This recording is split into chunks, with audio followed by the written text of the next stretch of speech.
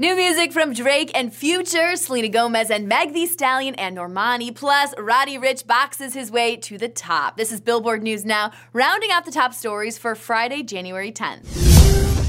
Don't care. Why don't you recognize I'm so rare? It is a good day. Selena Gomez's much-anticipated third studio album, Rare, is finally here. The project reflects redemption after a few rough years for the singer and includes previously released singles Lose You to Love Me and Look at Her Now. It marks Selena's first album since 2015's Revival.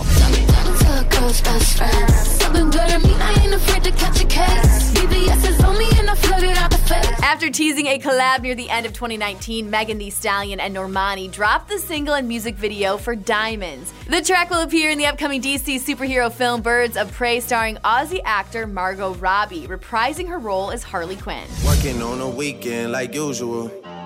Way off in the deep end like usual. And we got new music from Drake and Future on a track called Life is Good. The song is the pair's first collaboration since 2018's Blue Tint and is likely to land on their follow-up to 2015's What a Time to Be Alive. Busting all the bells out the box. I just hit a lick with the box. Had to put the stick in the box. And Roddy Ricch banks his first #1 in Billboard's Hot R&B Hip-Hop Songs chart as The Box rises from #3 on the chart dated January 11th. The track likewise ascends to #1 on Hot Rap Songs and races 13-3 on the Billboard Hot 100. So much good music today. Now for more on all these stories, you can head to Billboard.com. And don't forget to review and subscribe to our podcast. For Billboard News Now, I'm Chelsea Briggs.